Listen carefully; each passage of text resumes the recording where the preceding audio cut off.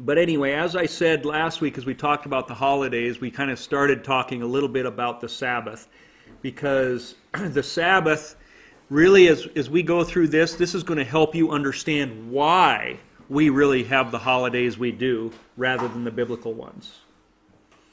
It is all, really, everything that we have that I consider maybe unbiblical about the church today, not necessarily wrong always, but unbiblical, is going to stem from why we have this here as well. And so we need to look at some church history. We need to look at what the Bible says about these things. And I think in putting that all together, it's just going to be one more piece of that puzzle, or one more block maybe is a better way to put it on, to build on this foundation. And so we want to look here at why was the Sabbath given to begin with. What's the point of it? And we want to look at scriptures talking about the importance of it. Mark chapter 2, verse 27 says this: "The Sabbath was made for man, and not man for the Sabbath. Therefore the Son of Man is also Lord of the Sabbath." That means God is the Lord. Jesus is the Lord of the Sabbath. He's the purpose of it. He's the instigator, the origin, but He made it for you, for man. Which is significant when you look at the days of creation and the order of which creation takes place. The Sabbath is not given first and then man, but we see man is created first, and then the Sabbath was made for man. And so that order of creation is there for a reason as well. And so ultimately, I think you have a choice. We're going to go back to creation and see what God did and how He called this day special, holy, how He called us to protect it, how He called us to guard it, how He called us to honor it. And that choice that you have is whether you want to do that or not. Or just consider it like every other day. That's what it's going to come down to. You can recognize it as holy, or you can reject it as any other day. Every day is alike.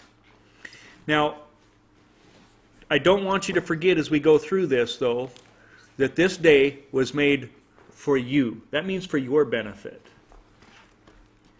And that's important as we look at this, because I think some people think that, well, this is God's day, so we're doing this for God.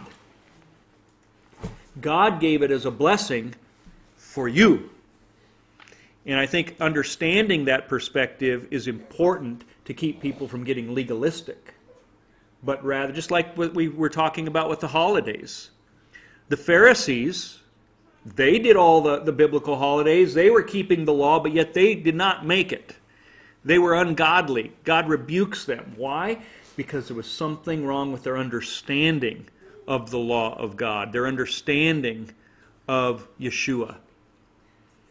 So, this order of creation and it being made for man is important. Ezekiel 20, verse 12 says, "Moreover, I also gave them," basically the Israelites, or those that He made a covenant with. Now that covenant is ours. He says, "I gave them my Sabbaths." Why? To be a sign between them and me, that they might know that I am the Lord who sanctifies them. So, here again, why did He give it? As a sign, but for what purpose? So that you might know that I am the Lord who sanctifies them. Sanctifies, to make them holy. In other words, God gave us this Sabbath so that you would understand God's holiness. The very first thing that God did is to turn to Adam and give him this day so that Adam would turn to Him and recognize and understand Him in a deeper way. That's the goal. To understand God deeper. Not just to do something because it's there, but there's a deeper purpose for this. to know God more, to understand His holiness. We go to Exodus 16:4, and it says, Then the Lord said to Moses, Behold, I will rain bread from heaven for you, and the people shall go out and gather a certain quota every day, that I may test them, whether they will walk in my law or not. So, the background here, Israel is getting initiated into the wilderness experience. All right, and it isn't going very well for them. It hasn't been very long at all. They're running out of food. They're running out of water. They are lost. They don't know where they're going. And they begin to complain and say, it'd be better that we have stayed in Egypt and died. It would have been way better to die from there. Forgetting all of the trials and the tribulations that they had there, now all of a sudden it's like, oh, God delivered us, yay! And now it's like, oh, we wish we would have stayed there and God wouldn't have delivered us. Well, God responds then basically by saying He's going to feed them bread from heaven. All right, you have no food? Here, I'm going to give you food. This bread from heaven. John 6 says that bread is Jesus, Yeshua. I am the bread that came down from heaven. Your forefathers ate the manna in the desert and they died. But they said they ate the same spiritual food and drank from the same spiritual rock, and that rock that accompanied them was Christ. Talks about that in 1 Corinthians 10. And so we see Him, but He says there are going to be rules to this bread that I'm going to give you. I'm not just going to give it to you and it's willy-nilly, you get to go do whatever you want. He says you can eat it 6 days. But on that 6th day, you have to collect twice as much so that on the 7th day you're going to rest. You don't collect it on the 7th day. Well, in Exodus 16 here, it tells us why He did it this way, why He gave us those rules.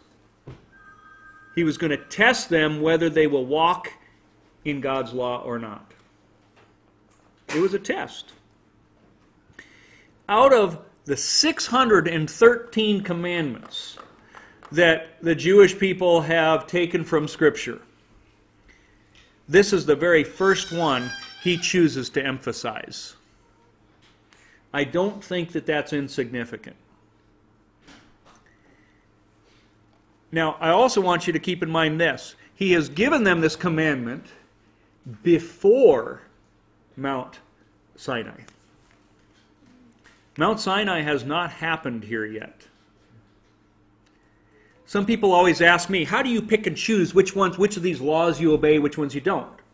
I don't have an answer necessarily outside of this. I do what God reveals in His Word to me. But I do believe this. The ones that as I examine what I try to do and follow God's Word, I see that, do you know, all the ones that I do were given even before Mount Sinai. There was a distinction made between clean and unclean before Mount Sinai. We see it in the ark. We see it even alluded to in Cain and Abel as well. All right? To abstain from blood, just like in the book of Acts, chapter 15 it talks about, Acts 21 it talks about it. That was there before Mount Sinai, before the Levitical laws came about. Well, guess what? So is the Sabbath. This is not a Levitical law. It is not even just one of the 10 Commandments. This is unique. This goes all the way back to the day after man was created, on the 7th day of creation. So that's an important distinction as well. The Sabbath is a mark. It is a clear mark. It goes on here in verse 25. Then Moses said, "Eat that day today, for today is a Sabbath to the Lord. Today you will not find it in the field. 6 days you shall gather it, but on the 7th day, the Sabbath, there will be none." Now, it happened that some of the people went out on the 7th day to gather, but they found none. So, we see that God is giving them a test, and some of them are failing the test immediately. But what's also interesting here is He calls this, even though the Sabbath was made for man, whose Sabbath is it? The Lord's Sabbath. This isn't your day. This is His day. He gets to define which one. He gets to define why it's special. All of those kinds of things. So, I know that it's easy for us with our refrigerators full and maybe some money in our bank account, even if it's not much, enough to live and be able to go eat out every now and then, or whatever the case might be, to kind of judge these guys harshly and say, what are you thinking? But we have to realize that these guys had no money, no 401k, no food, no shelter. They had nothing. They didn't even know they're out in the middle of the wilderness and where their next day's food is going to be coming from until this started happening. And I'll be honest, if I put myself in their shoes, I can guarantee you that I would have probably failed that test. It's easy for me to kind of pick on them, but it's bread from heaven. It's not like it happened all the time. Raining Yeah. bread. But imagine, how long is this going to happen? I know God said it's going to be there. Just like God has promised us many things today that we don't have enough faith to believe in even today. To trust Him fully.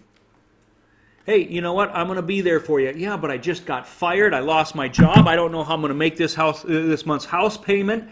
I got to do something. Right? I mean, I could give you umpteen scenarios where God says, trust me, and we say, no, I can't. This is too hard. So, I'll tell you this. God gave them this as a test. And if you think that you aren't going to be tested, you're crazy. And I'm not so sure. As a matter of fact, I'm sure that this test still stands ultimately. That this test of the Sabbath is still in play for us today. I firmly believe that. That might sound legalistic, but it's not. It's for your own benefit that God gave us this. Do you mean by the test of the Sabbath, you mean set a day apart where you don't do any, is that what you're saying? I think, don't work yeah. So that you don't have an income? Yeah. Kind of, okay. I go to the churches today and I say, thou shalt not steal. That's right. That's a good thing. Don't murder. That's right. We shouldn't commit adultery. Thou shalt remember the Sabbath. You guys need to stop working, and on the Sabbath you shouldn't work. Oh, that's legalism. That's Leviticus. That's old. No, that's one of the 10 Commandments. Whether you want to like it or not, that's the facts. There aren't 10 Commandments in our society today. There are 9 in the church. 3. Maybe not even that. Yeah. But you get the point. It is this... Seven. What's that? And I suppose we don't get to set the day. Well, we're going to talk about that.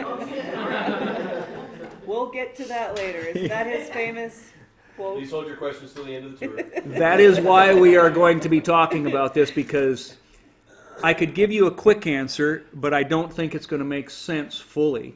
Or it will be easy to justify it away. But I think when we're done with this, I don't think you can argue with it. I really don't. I welcome you to try, but I just don't think... Okay? Saturday is Sabbath. Yeah. Numbers 15 verse 32 says this, Now while the children of Israel were in the wilderness, they found a man gathering sticks on the Sabbath day. And those who found him gathering sticks brought him to Moses and Aaron and to the congregation, and they put him under guard because it had not been explained what should be done to him. Now he knew he wasn't supposed to go out and collect anything on the Sabbath, but he's busted and now they don't know what to do with him. Well, he broke the command, what do we do? Now you might say, it's no big deal. All he was doing was collecting sticks for the fire. Well, let's see how big of a deal God saw it here in verse 35. Then the Lord said to Moses, The man must surely be put to death. All the congregation shall stone him with stones outside the camp. So as the Lord commanded Moses, all the congregation brought him outside the camp and stoned him with stones, and he died. That's pretty major. You might say, come on, God, lighten up. This is God's holiness we're talking about. Remember, one of the reasons you were supposed to have this was because it's to reveal God's holiness to man. And God sees this as a very serious thing. Now, maybe some of you are getting nervous. Hang in there. Okay, just hang in there. But verse 37 continues, again the Lord spoke to Moses, saying, Speak to the children of Israel, tell them to make tassels on the corners of their garments throughout their generations, and to put a blue thread in the tassels of their corners. And you shall have the tassel, that you may look upon it and remember all the commandments of the Lord, and do them, and that you may not follow the harlotry to which your own heart and your own eyes are inclined, and that you may remember and do all my commandments, and be holy for your God. So in verse 37, he gives this other command, but why? He gives you this command to make these tassels with a blue thread inside. Why? So that you would remember, do, and be holy. To remember the commandments of God so that you'll obey them, and in so doing you will also then be holy and sanctified. So the question that I find interesting is, why did he institute this now? Again, the Ten Commandments have not, this isn't about the Ten Commandments yet. This is about the fact that they broke the Sabbath. And so as a result, he says, you need to make tassels. What's significant to me is to give them now, not at the crossing of the Red Sea, not at Passover, but now. Why? Because it's so important to remember the commands of God. You won't be able to keep them. Okay, you are going to break, but it is important that you remember these. Now, it's just like in the Old Testament, none of those people could keep them either. Okay, we can't either. I know God never intended you to be able to keep them all, because that's why He sent Yeshua. But, nonetheless, they are to be on your heart. We listened to an Elisa Childers podcast this week where she was interviewing a homosexual, a really good podcast. A homosexual who lived a homosexual lifestyle throughout many, many years, 20 years, practicing it in L.A., has a job where he hobnobs with all the elites, the celebrities, the fashion, travels around the world doing fashion shows, celebrating and drinking it up with all these, Paris Hilton and all these other people. And long story short, goes to church and is convicted by the Word of God, and he walks away from it. And now for the last decade, he has been basically ministering to those who are still in that lifestyle. Great interview, but one of the things that he talked about was this, is the parable of the rich man in Jesus, where he comes to Jesus and he says, Lord, what must I do to be saved? And he says, he rattles off a couple of the commandments. And the rich man says, I have done all of these. And Jesus says, there's still one thing you lack. Go sell all that you have and come follow me. And it says that the rich man went away sad because he had great wealth. And he took that parable and he said, for me, my great wealth was my sexual identity. He said Jesus knew the idol that this man had in his heart. It wasn't about all of these commandments. It was about that one thing that he was not willing to give up to follow Jesus. And he began to realize the one thing that kept him away from God all these years, or all these Christians telling him that homosexuality was a sin, and he was not willing to let go of that sin, so he would reject Christianity to protect the sin he loved. And he said, I think everybody has one of those sins. One of those idols in our life that we're not willing to lay down to follow Jesus. Maybe it's our children. Maybe it's our money. Maybe it's our freedom. Maybe it's our health. I don't, whatever it is, what God is asking us to do is surrender all. Doesn't mean He's going to take it all, but what He means, we have to have a heart that there is nothing that we are going to hold on to so tightly that we realize it doesn't belong to Him. Belong to us. Belong? No, it It belongs to doesn't Him. belong to us. You said doesn't belong. No, sorry. Okay. But in the context of what we've been talking about the last couple of weeks, I just kind of found that interesting. Is there something in our lives that we would say, I'm not giving that up? Even though I know it may be true, I'm not giving that up. I like it. Now, I'm not trying to put these things on the, the level of practicing homosexuality, but you get the point. Is that if there is anything in our life that we aren't willing to give up, even things that are not sinful, but we're hanging on too tightly, like my children, that's an idol. And that's a bad thing. So, in John chapter 9, verse 13, it says, they brought him who formerly was blind to the Pharisees. Now, it was a Sabbath when Jesus made the clay and opened his eyes. Now, I love this. We've talked about this a long time ago, I think. I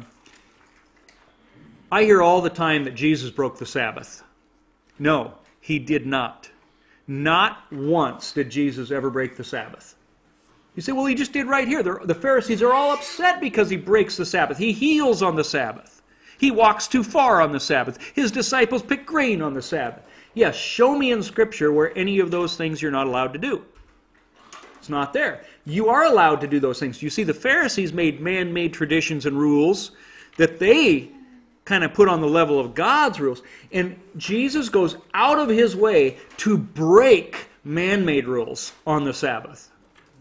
But He never breaks a single one of God's rules. So are you going to talk about more about what it means to work? Yes, but not today. Okay. Yep. Yeah. So you're not going to let people be holy then? No. You can work your hearts out for the next couple days. Get all your stuff done. Get it all done. Yeah. That's not what this is going to be about. I'm not going to be a Pharisee. I'm not going to build a wall around the Sabbath for you guys. Okay, that's not what this is going to be about. But I am going to say this. We like rules, ultimately. And while God gave us rules, it wasn't about the rule. It's about, protecting us. He gave these commandments for our good. He gave us the Sabbath for our good. I could sit here, you better keep the Sabbath, and you better not do this or that on it, and you better do this on it, so that you're a good Christian. Well, that's legalism. Because now I have made a bunch of rules that you are doing for the sake of being obedient to the rule. What God says, I did this as a protection for you so that you would be blessed. Remember last week when we talked about the holidays, I said, I'm not going to judge you if you do it. What I do is I grieve because I know you're missing out. And it's the same thing with the Sabbath. There is no difference.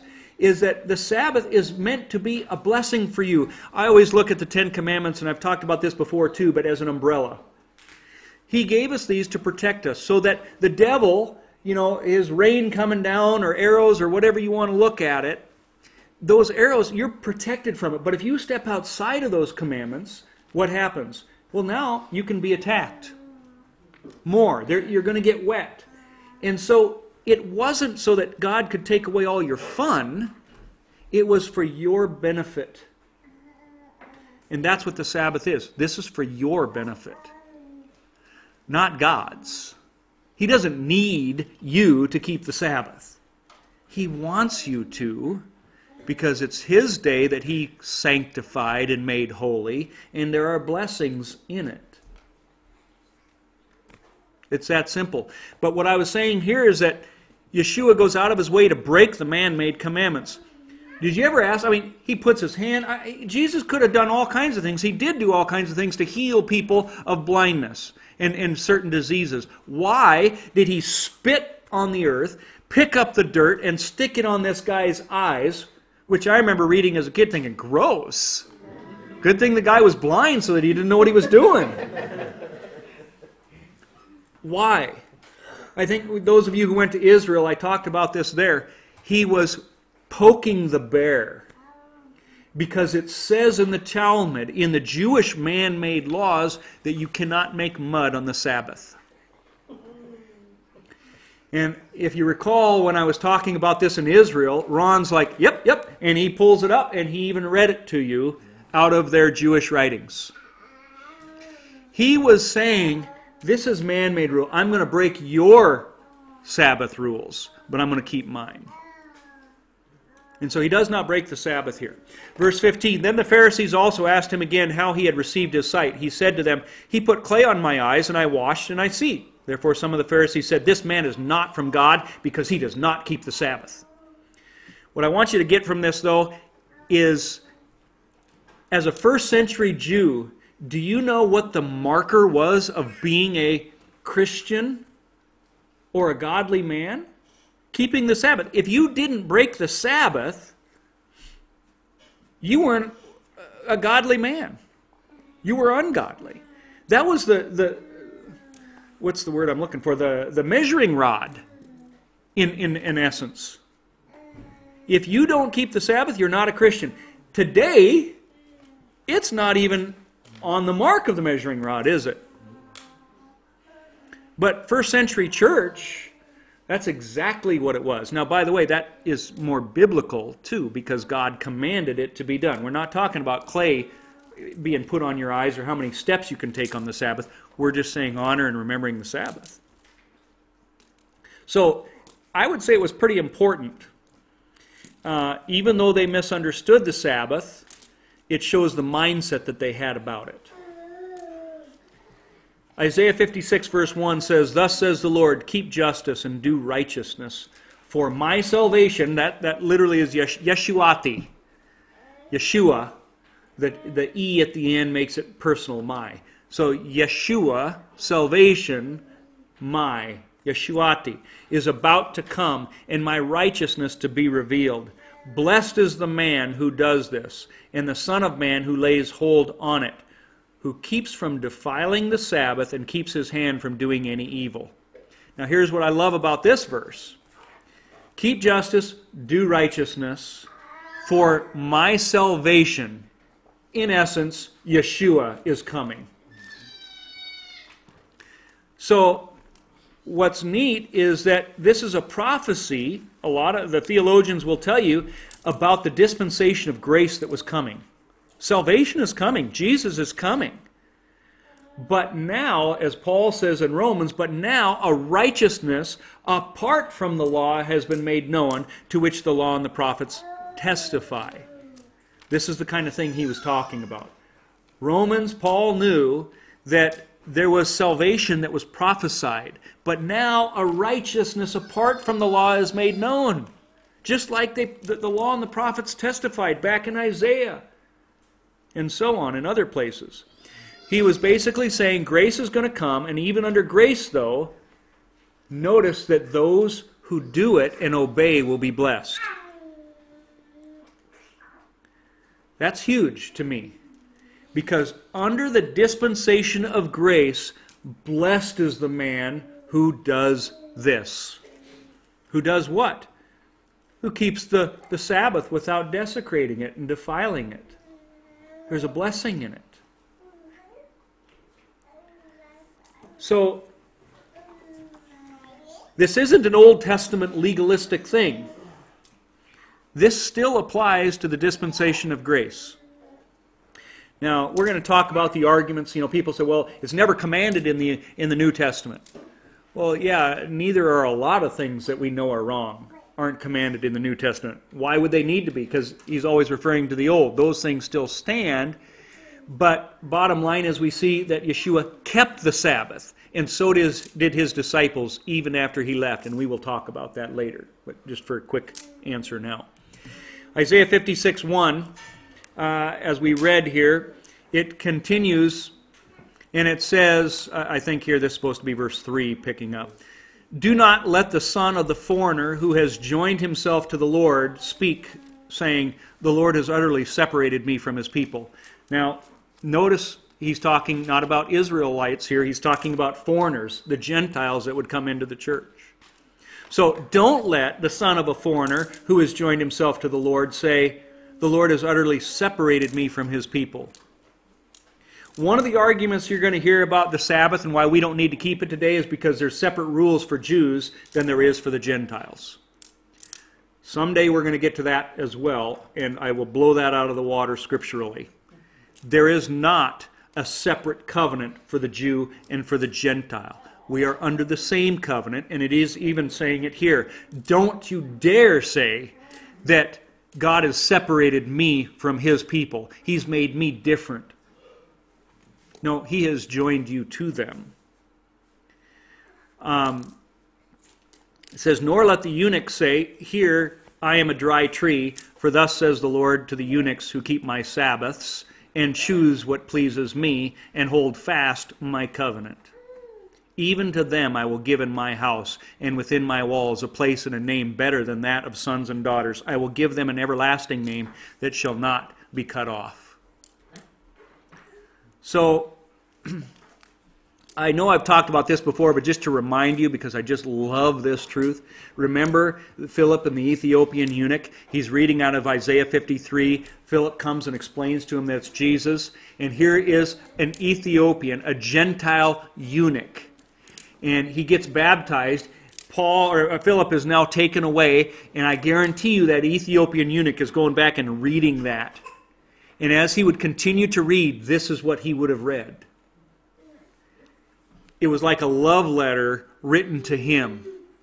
Here's a foreigner who is like, wow, don't let him say that I'm separate, I'm not welcome, I'm not part of them. And it says, to the eunuchs who keep my Sabbaths, who choose what pleases me and hold fast to my covenant, even to them this is a blessing. I'm going to call them sons and daughters. He would have just been overwhelmed by this message. And I love that part. Anyway, this idea that the Sabbath is for the Jew, no way. It's for us as well. It's for all of God's people. Verse 6 continues, also the sons of the foreigner who join themselves to the Lord. Again, it could be us, to serve him, to love the name of the Lord, to be his servants. Everyone who keeps from defiling the Sabbath and holds fast my covenant, even them I will bring to my holy mountain and make them joyful in my house of prayer. Their burnt offerings and their sacrifices will be accepted on my altar. For my house shall be called a house of prayer for all nations. So this is all about Gentiles being welcomed in, and yet still they are to keep the Sabbath. And for what purpose? So that they'd be blessed, that they can have joy in my house of prayer. Okay, you're the one getting blessed by this. That's the key.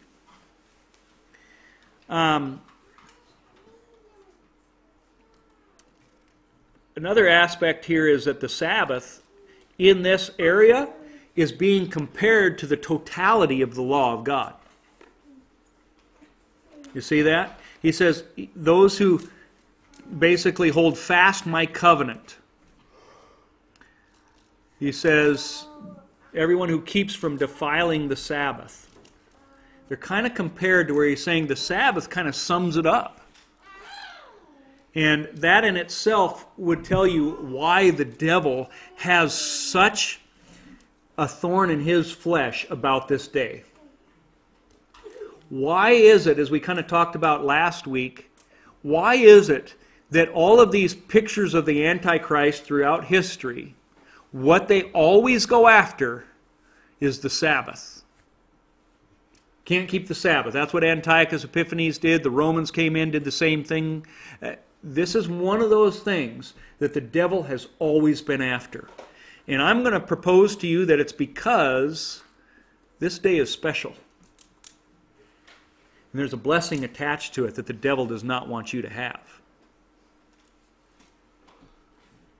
So some of the arguments that we're going to look at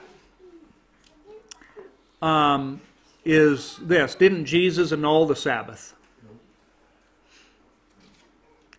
Well, how did he do that?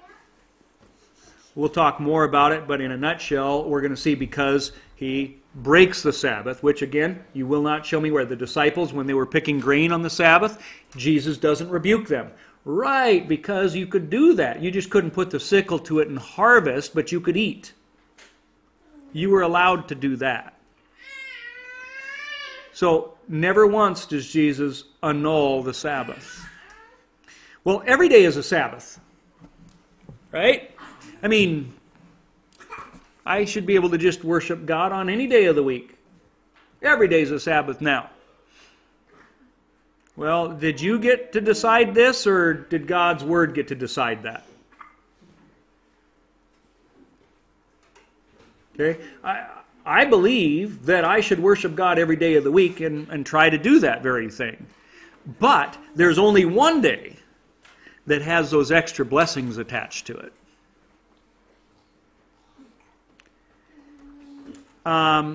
3 kind of ties into that. 4, Sunday Sabbath was changed. You see, Yeshua rose on the Monday or Sunday. Therefore, that's why the Sabbath was changed. I got news for you, folks. That is not why the Sabbath was changed. And the early church did not worship on Sunday as their main day of worship. I know you hear it all the time, and you can go on the first day of the week and all of this. We'll take time to look at that, but you can do this on your own as well. Any computer can do this. Go to Blue Letter or Bible Gateway. Just look up the Hebrew or the Greek for those chapters, so those verses when it says on the first day of the week. And you will see that it will say proto-sabbaton, meaning on one Sabbath. That's what the Greek says. Not first day of the week, Sunday. It says one Sabbath. Go look it up. Don't take my word for it. You go see what the Bible says. And like I said, we'll go and we can do a whole session just on that, but I'm telling you, that is not why this has been changed. Because Jesus rose on Sunday. They were still meeting on the Sabbath, Saturday, in the early church. And I'm going to prove that to you later here, not tonight fully. But Sabbath is for the Jews. We kind of covered that one. Not commanded in the New Testament. We kind of covered that one. Okay, just because it's specifically not commanded doesn't mean it's not there. And the fact that the disciples did it, which we will show you proof of. It's like the Bible doesn't say I can't marry a goat in the New Testament. I mean, that's the argument we're using here. That's not right. Okay? No. As far as we have to remember as well that this is a blessing for you, but it's not your day. This is God's day. It's the Lord's Sabbath, not yours. But there was a special mark put on that day to make it holy that you can't do, that only God was able to do. And that's why I believe there is a special blessing on this day. So we're going to jump into a little bit more here yet tonight. In Luke 4:16 it says this, "So he came to Nazareth where he had been brought up, and as his custom was, he went into the synagogue on the Sabbath day, and he stood up to read." So notice, this is when Jesus is just kicking off his ministry. He hasn't died and been resurrected yet, but in the beginning of his ministry, when he's kicking it off, as his custom was, meaning what he grew up doing, what he obeyed, and what he followed, was going to the synagogue on the Sabbath. Now, all a synagogue is basically a holy assembly, and the Jews basically in the first century almost saw them as mini temples, in a sense, where they would have fellowship and learn and whatnot. There weren't sacrifices or any of those like they did in the temples being done, but it's basically it's almost like church today. Now, as I said, many may agree with this, but they're going to say, yeah, but after the resurrection is when it got changed. But we will talk more about that later. As I said, it's just simply not true. Acts 13, verse 42, when the Jews went out of the synagogue, the Gentiles begged that these words might be preached to them the next Sabbath. This is Acts chapter 13. This is after the death and resurrection of Christ. And where is Paul and Peter and everybody else going? Even the Gentiles? The synagogues. When?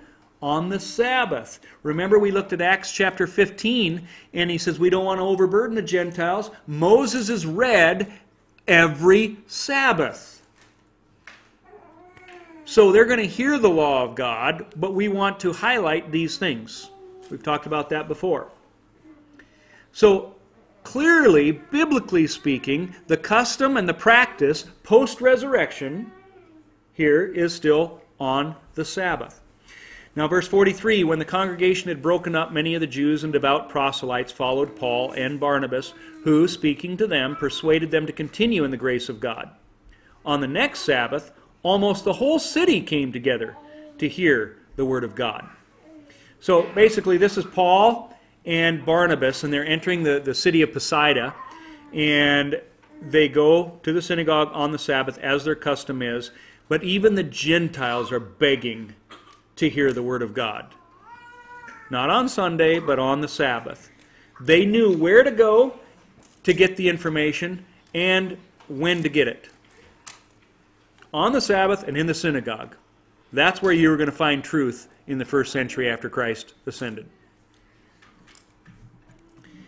Verse 4, chapter 18. He reasoned in the synagogue every Sabbath and persuaded both Jews and Greeks. This is at the church of Corinth, basically. So why are the Gentiles here? If now the Gentiles have a new set of rules and whatever. No. You might say, well, that's because they didn't understand the truth yet. Like I said, we'll talk about that. Biblically, even after they understand the truth, they always still meet on the synagogue or on the Sabbath. The apostles knew that this is where they were supposed to be on the Sabbath. This is where everybody expected to hear the truth. Chapter 15, verse 21, this is what I was just kind of saying before. Moses had throughout many generations those who preach him in every city, being read in the synagogues every Sabbath. This is the expectation of the Gentiles, what they're supposed to do, and it's the expectation of the apostles to the church, not those who don't understand. This is the Jerusalem Council here in Acts 15, saying, what are we going to do with all these believers, these Gentiles, who have believed about Yeshua? So these aren't confused people. The expectation of the apostles was that they would go to the synagogues on the Sabbath. So, what are they going to get there? They're going to hear the word and the law of God. I don't know if we can even expect that today in churches, that, you're going to get that. Something has happened. Acts 20, verse 29, for I know this, that after my departure, savage wolves will come in among you, not sparing the flock. Also from among yourselves men will rise up, speaking perverse things to draw away the disciples after themselves. Therefore watch and remember that for 3 years I did not cease to warn everyone, night and day, with tears. I think this is why the church looks different today than what it did in the first century. Keep in mind again, he's talking to the church here. He warned you, listen, after I leave, there's going to be wolves that are going to creep in. And they're going to bring in these destructive heresies, perverse things to distort the truth. And I'm going to just touch a little bit on that tonight, of some of these things, that how the truth got distorted after Paul's death. And really even before that. I mean, he was fighting things himself. But anyway, in essence, the gates of hell burst open in the first century. Daniel Joseph talks about this, and he uses the example of a volcano. And that what's going to happen is you have this initial explosion, and after the explosion, all the lava goes down and then it begins to crystallize. It's kind of, fluid, but it's going to become hard, and it becomes a foundation from this explosion, what comes out of it. Well, this is the beginning of that explosion that is going to crystallize or change the landscape of history or the landscape of the church forever. 130 to 150 AD, we had this epistle of Methodius to Diognetus. And to give you a little background here, this epistle of Methodius is, most people don't even think that it's this Methodius who's writing it, or Methodius, but all that Methodius basically means, his name means disciple. This is the time that there's a guy named Marcion, and we're going to talk more about him later. Marcion is really a heretic in the early church, and a lot of people were writing against and fighting against Marcionism there. And believe me, Marcionism is alive and well today. We'll talk about that later. But nonetheless, there were all kinds of people like him and these Gnostics. Gnostic comes from the word gnosis, or knowledge. And so we have what are called like Gnostic Gospels that are out there, like the book of Judas, the Gospel of Judas. A few years back we were hearing about that. These are the Gnostic Gospels. Gnosticism was this extra sect, this group of people who were out there who had corrupted the Word of God and were writing all kinds of crazy things. Okay, it was the cult of the day, you might say, in the first century. Well, what's going on here is Methodius is lashing out against these Jewish practices, which all came from the Word of God.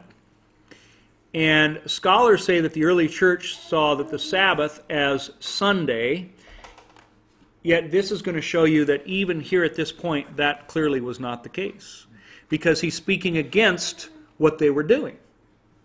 He says, as to their scrupulosity concerning meats, so clean and unclean foods, their superstition as respects the Sabbaths, their boasting about circumcision, and their fancies about fasting and the new moons, which are utterly ridiculous and unworthy of notice. So what was the practice here in the first century?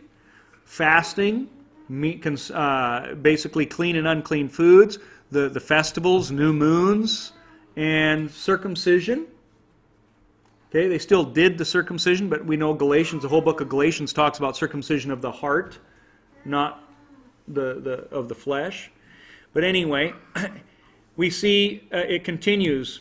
And as to their observing months and days, as if waiting upon the stars and the moon, like as if it was astrology, and they're distributing according to their own tendencies the appointments of God and the vicissitudes of the seasons, some for festivities and others for mourning. In other words, these appointments of God, that's actually what the word is for the festivals, appointed times. These are the Lord's Moedim. And so that's what he's talking about. The appointments of God are the festivals: Passover, Tabernacles, Sukkot, okay, the Yom Kippur, Day of Atonement. It says some for festivities, others for mournings. So some of these festivals were for celebrations, like the Sukkot, and others for mourning, like Yom Kippur. That is known as the festival where mourning takes place. Who would deem this a part of divine worship and not much rather a manifestation of folly? In other words, they use this, they celebrate these festivities and festivals of mourning as a way of worshiping God. And that's ridiculous. He says, I suppose then you are sufficiently convinced that the Christians properly abstain from the vanity and error common, and from the busybody spirit and vain boastings of the Jews. But you must not hope to learn the mystery of their peculiar mode of worshiping God from any mortal. In other words, what he was saying, if you're a Christian, you must not do these things. Now keep in mind, this is 130 to 150 AD. And here's a guy coming and saying, if you're a Christian, don't do anything the Jews do. That's terrible. Now, what were the apostles doing? They were doing these things. So somehow, from the time of the apostles to 130 AD, now they're starting to say Christians can't do this. This is that poisonous gas and lava exploding out of the volcano. Because what did Jesus say in Ephesians? He wanted to break down the wall of hostility, making the two become one. And here's a guy coming along and saying, no, you got your Jews doing their thing, and the Christians now are going to do their thing. And we're going to be different and separate. One's going to do it the biblical way, the other's going to do it their own way. Okay? So, we also have this about 130 AD as well. This is the epistle of Barnabas. Now, Barnabas is basically Paul's right-hand man. Most scholars today draw from this text to say that the Sabbath was changed to Sunday. Again, 130 AD. But before we do, look at this commentary here by Bart Ehrman, who is a leading expert today on this book. Actually has translated it, I believe. Yeah, translated it. I want you to know that he is not a believer, so he is not biased towards Christianity or not necessarily here. He is just one of the leading scholars when it comes to this book of Barnabas. Now, by the way, this is considered to be not one of the canonized books or even really the apocryphal type books. But this is what he's going to say about the book of Barnabas. The Epistle of Barnabas was widely read in churches of the 2nd and 3rd centuries. Some Christians thought that it should be included among the books of the New Testament. Although it came to be attributed to Barnabas, the companion of the Apostle Paul, the book itself is anonymous. Most scholars think it was written around 130 AD, possibly in Alexandria, Egypt, where it was especially popular. And he goes on and he says, the purpose of the book, the main purpose, is to show that Christianity is superior to Judaism. That Judaism, in fact, is and always has been a false religion. I have a huge problem with that. Judaism is a true religion, just not Pharisaical Judaism. Biblical Judaism, I want you to understand there is a difference between those two. Biblical Judaism is basically taking the Bible that the Jews were given the task to preserve. Remember, that's what we looked at last week. What advantage is there in being a Jew? It says in Romans 3 or 4. Much in every way, for they have been entrusted with the very words of God. Theirs are the patriarchs. Theirs are the covenants. Theirs the divine glory. Theirs the giving of the promises. And so biblical Judaism is a good thing. Pharisaical Judaism, that's bad. Well, anyway, I'm glad that they didn't put the book of Barnabas in the Bible, that it was rejected. But note that the main thing, this is a huge issue at this time, is it's a push for Christianity to be separate from Jews. In Acts chapter 15, was it a Jewish church or a Gentile church? It was a Jewish church. The Gentiles were being welcomed into it. So it was a Jewish Christian church in Acts chapter 15. And really, for up until about 98 AD. And like I said, we might talk more about that later. But anyway, just know that this is something that was going on around 130 AD. There's a big push to separate from biblical Judaism. Because remember, those things that they were doing, new moons, Sabbaths, clean and unclean, these are all biblical things.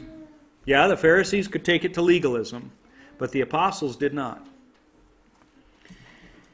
Here's some more from the Epistle of Barnabas. Do not continue to ramble my court.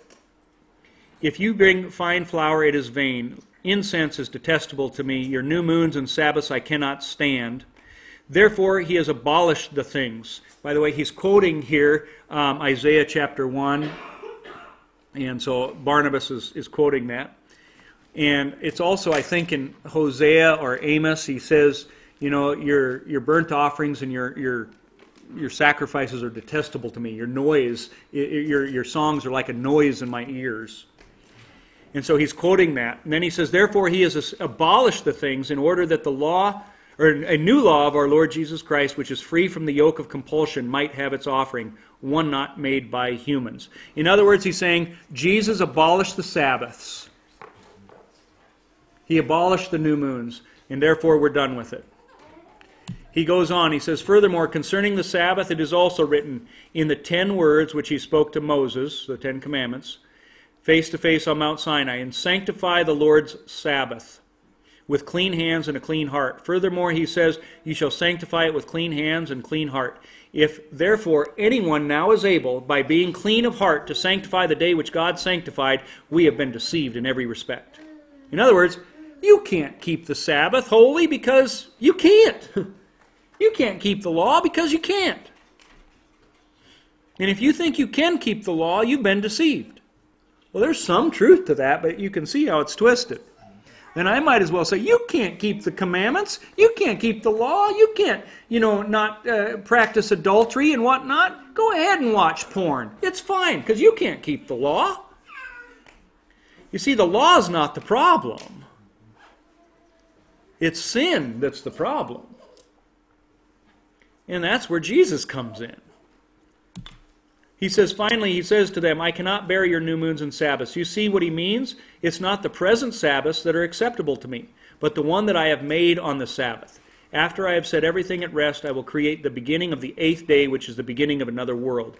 So, in other words, what he's saying here in verse 8 is, in this corrupted age of sin and all of that, any attempt to be holy with the Sabbath is corrupt, because God meant the Sabbath to be something that was at the end of the world. Heaven.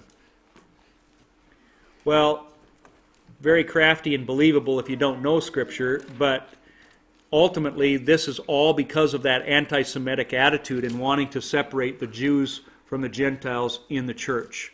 Because let's look at Isaiah 1 verse 12, which he is quoting here to get all of this from, and now let's look at the Scriptures rather than what man is saying about it. Here's Isaiah 1:12. When you come to appear before me, who has required this from your hand, to trample my courts, bring no more futile sacrifices. Incense is an abomination to me.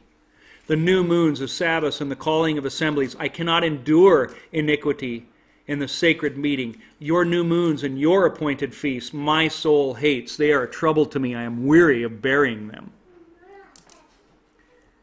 You see the difference? Yeah, he says, your Sabbaths I hate. Your festivals. Nowhere does God ever call them yours, except for in this negative connotation here when they are living in disobedience to him. This is man's way of doing it.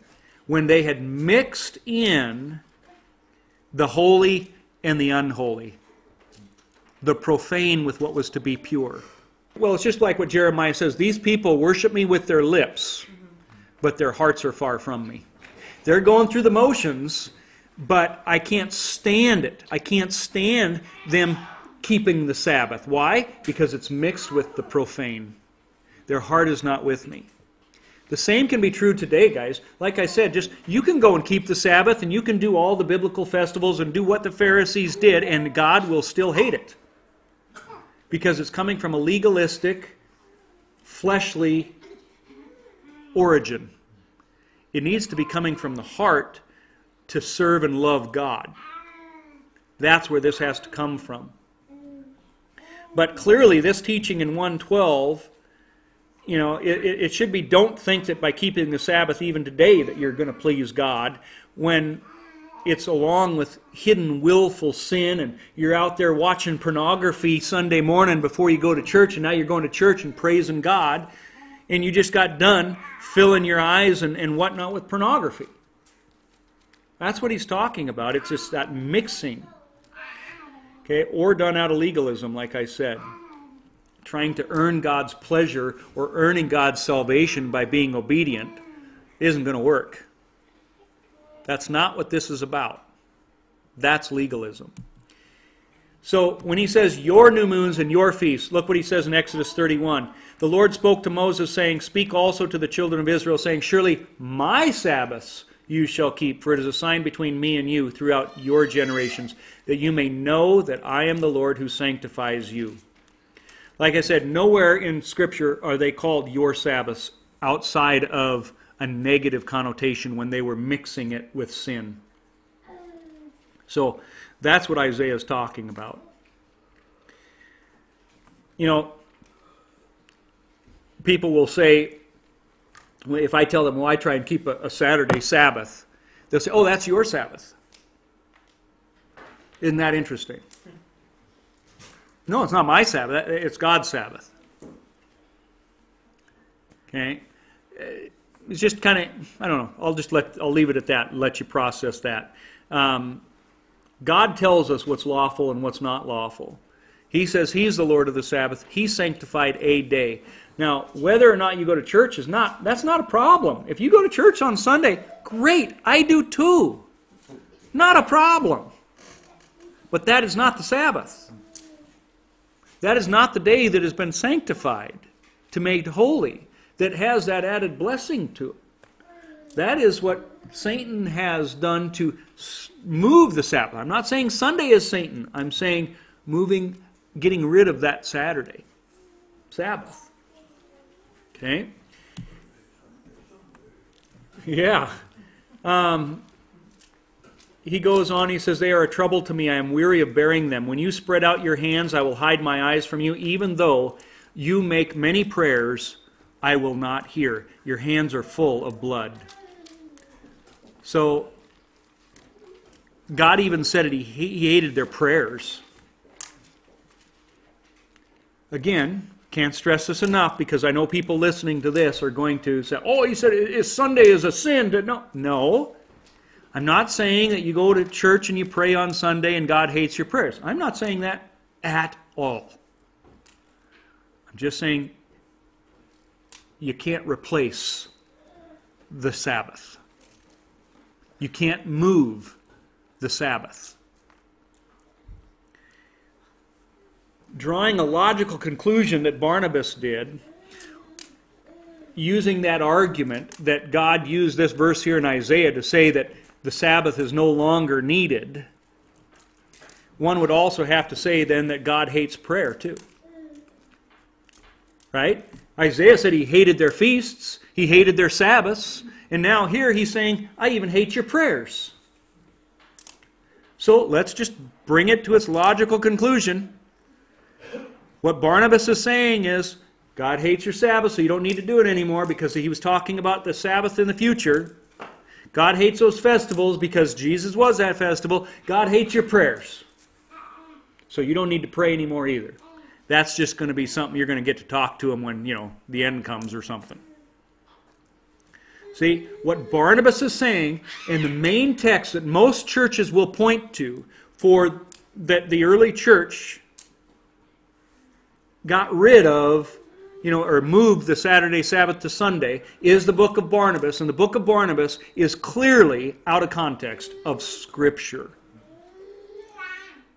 That's what you need to understand here. It just does not make sense. That's just scratching the little bit of surface here on the history. We will next week pick up on this a little bit more, and we're going to get in some people that you might be more familiar with in church history. But this is the beginning of it. Okay, and it only gets worse from here, and you're going to see that explosion, that magma is going to solidify and become a foundation of the church. And it's why we think the way we think in the church today. Church history, I believe, is extremely important to know and to study, because it will help you understand why the church does what it does today. So we are going to take a week or maybe even two, I don't know. We'll see how far we get to look at that. Because I know that this has probably brought more questions than answered questions so far. It's just, I can't keep you here forever. But in a nutshell, we keep the Sabbath by trying to keep it holy. Scripture says there's two words that are used about the Sabbath. One, it says remember the Sabbath, and the other says protect the Sabbath. One in Exodus, one in Deuteronomy. And when it talks about that, we are to remember that day to keep it holy, and then we are to protect it. The first time that word protect is used is in the Garden of Eden. It says that Adam is placed in the garden to shamar. That word placed, it's shamar. He is placed in the garden to protect it. Adam was there to protect his wife, to protect his future family, to protect the garden from what? It's the Garden of Eden. God knew Satan was going to try and come in. The next time we see that word shamar, it is in relation to the Sabbath, that God says, shamar the Sabbath, protect the Sabbath. I don't think that we have done, even if Sunday was the Sabbath day, we've done a terrible job of doing that. But God has said we are to protect it. So one of the things we try to do, and it's a lot of work, because our society, the devil has made sure that everything is going on Saturday. And so we try to protect it first and foremost. Then we try to make it holy by being in God's Word or helping others, praying together. We do a Bible study. We watched some Bible studies here today together as a family. Whatever, things like that. But to do no regular work. And like I said, there are some basic guidelines that are given, but I don't want to make offense like the Pharisees do and say, well, you can't go to Walmart, but you can go to Menards. Okay, because Menards is that, we could do all kinds of things like that. But one of the things that is laid out throughout Scripture is the buying and selling. We see that in Nehemiah. We see it in a lot of different places. And so I don't go shopping on Saturday. I make it a point not even to open up my computer to go to Amazon or check my email. I don't even go out to get my mail at the mailbox on Saturday because I don't want to be tempted to try and take care of something. I'm at the point when I want it done now. So I leave it out there. Just little steps like that. Now, with all of that said, am I pleasing God by the act of doing those things? No. I please God because I have a heart to keep that Sabbath holy. Because I cannot keep the Sabbath. Just like what Barnabas said, he's right. I can't. Nor can I keep any of the commandments.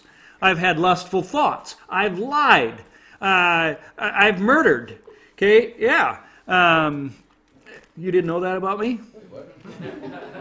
I spent 15 years in... Talking about an uproar.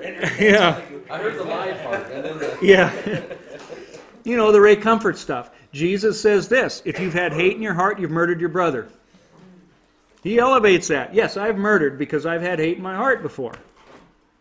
So I can't keep any of the commandments, but I have a heart and a desire to do. This is what Paul was saying. He says, the good that I want to do, I cannot do, and that which I hate, I keep on doing. Who can rescue me from this body of death?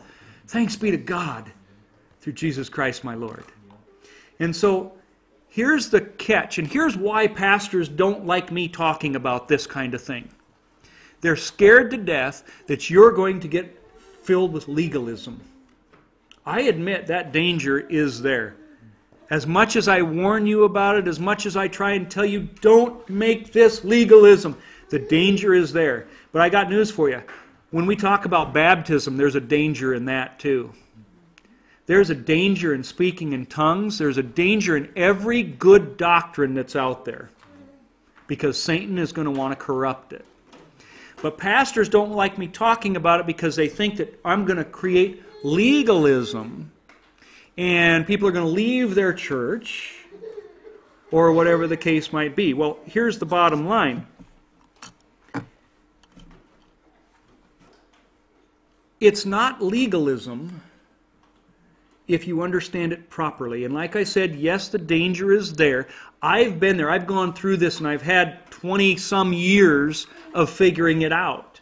And I know that when I first did it, one of the things that I struggled with was I'd get angry at myself because like, doggone it, I worked today. It was the Sabbath and I worked. And I felt guilty and I'd beat myself up. Yes, that was legalism a little bit. Some of it. But some of it might have been my conscience being pricked in a good way. And I had to find that balance of realizing, oh, I worked today. I missed out on my blessing. Not that all of a sudden God was up there shaking his head going, oh, Brian, again. Yeah, that's not it. It is the attitude of me realizing, I missed out on what God wanted to give me today. I missed my appointment. And when I began to look at it that way, it was a lot more beneficial, and that legalism would begin to creep away. And so you guys are going to have to find your own balance, your own struggle. But anything worthwhile is sometimes difficult, and it is a struggle. And in our society, let me tell you, to honor the Sabbath today, it is a struggle because of all the things that are going on, all the temptations and all these things that the world is offering, because Satan wants to keep you from having that blessing. So you just need to keep praying about it. But the reason I think that I need to teach this is, A, the churches won't, because because of the reasons I've told you before, but also because it's truth. And there is a blessing in truth. Period. And so I'm going to teach truth even if it means people are going to think I'm a cult, or I'm legalistic, or I'm weird, or whatever. I have an audience of one. I'm not here to please you. I pray to God that you will be pleased. But that's not why I'm here. I'm here to be faithful to the Word of God, even if it means trials and tribulations and fingers being pointed. And I can't compromise on that. That's me in a nutshell. Jeremiah 20 verse 9 is my life verse, which says that God's Word is like a fire in my bones. I'm weary of holding it in. Indeed, I cannot. If I hold in the truth of God's Word and I see people missing out on those blessings and whatnot, I'm like, I'm antsy. It's just like, I got to say something. Just shut up, Ryan. Shut up. Okay? It's like it just has to come out. And it gets me into trouble. But I just trust that God and His Spirit is going to do what's right with the Word, because He promises, I think it's Isaiah, which says His Word will not come back void. That I'm going to give you the truth, and Satan is going to try and steal that seed. He's going to try to corrupt it. He's going to try to ruin it in any way, shape, or form that he can. But I trust that the Holy Spirit is going to water it and cause it to grow. And you'll be blessed. That's why I give you this hard truth in this study that you may not get in other places. I'm not trying to get you to leave a church or follow a cult or anything like that. I just want the Spirit to work truth in your life through the Word. And I pray that any of you, if I am saying things that are not in Scripture, and I cannot show you it in Scripture, that you would rebuke me, because I am not above reproach. And I don't know everything. And so I expect you to always keep me on my toes and challenge me if I'm off. All right, we'll pray. Lord, we just thank you for your word. It is truth. And we just pray that as you've promised, it does not come back void, but that it'll work in our hearts and that we will just have an understanding. God, it is your word that gives us hope. It's your word that gives us strength. It is your word that gives us life. And we just so need that. Please pour your wisdom into our lives. And may we leave here tonight protected by your mighty hand. And your mighty grace and the hope that can only come from you as well. In the precious name of Yeshua, the holy name we pray. Amen.